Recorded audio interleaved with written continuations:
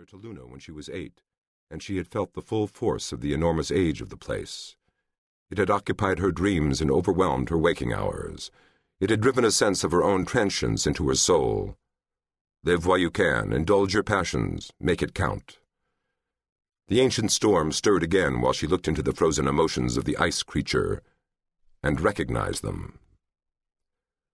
Richard Wald folded his arms and pressed them against his sweater, as if inside his energy envelope he was cold. He was tall and embodied the kind of self-conscious dignity one finds in those who have achieved a degree of fame and never quite come to terms with it. Despite his 60 years, Richard was a man of remarkable vitality and exuberance. He was known to like a good drink and a good party, and he loved the company of women. He was careful, however, to maintain a purely professional demeanor with Hutchins, his pilot. There was something of the Old Testament prophet in his appearance. He had a thick silver mane and mustache, high cheekbones, and a preemptive blue gaze. But the stern appearance was a facade. He was, in Hutchins' amused view, a pussycat. He had been here before. This was, in a sense, where he had been born.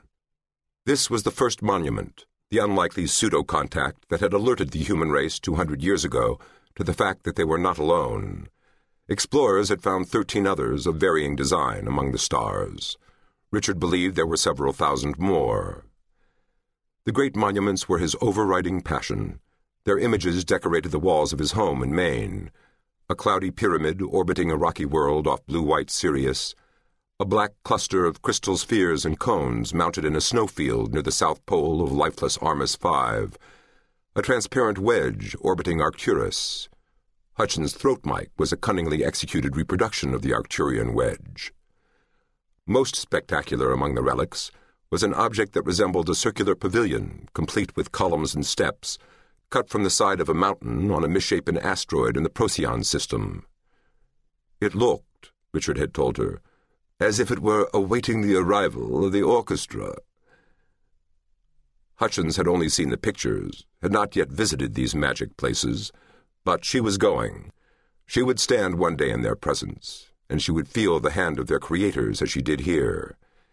It would have been difficult to do on her own. There were many pilots and few missions, but Richard had recognized a kindred spirit. He wanted her to see the monuments, because in her reactions he could relive his own. Besides, she was damned good.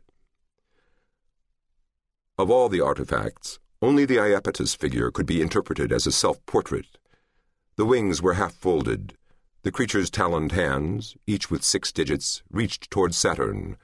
Clearly female, it looked past Richard, arms open, legs braced, weight slightly forward. It was almost erotic. Its blind eyes stared across the plain. It was set on a block of ice about a third of its own height. 3 lines of sharp white symbols were stenciled within the ice. To Hutchins' mind, the script possessed an Arabic delicacy and elegance. It was characterized by loops and crescents and curves, and as the sun moved across the sky, the symbols embraced the light and came alive. No one knew what the inscription meant. The base was half again as wide as Hutchins with arms outspread. The creature itself was 3.5 meters high. That it was a self-portrait was known because the Steinitz expedition had found on the plain prints that matched the creature's feet.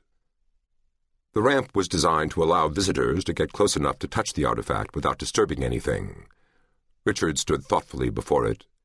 He pressed his fingertips against the base, nodded, and unhooked a lamp from his belt. He switched it on and played it across the inscription. The symbols brightened, lengthened, shifted. "Nice effect," Hutchins said. Each of the monuments had an inscription, but no two seemed to be derived from the same writing system. Theory held that the objects were indeed monuments, but that they had been constructed during different epochs. Hutchins stared into its blind eyes. "Kilroy was here," she said. She knew that all the monuments were believed to date to a 5,000-year period ending roughly at 19,000 BC. This was thought to be one of the earlier figures. "I wonder why they stopped," she said. Richard looked up at the stars. "Who knows? 5,000 years is a long time. Maybe they got bored." He came over and stood by her.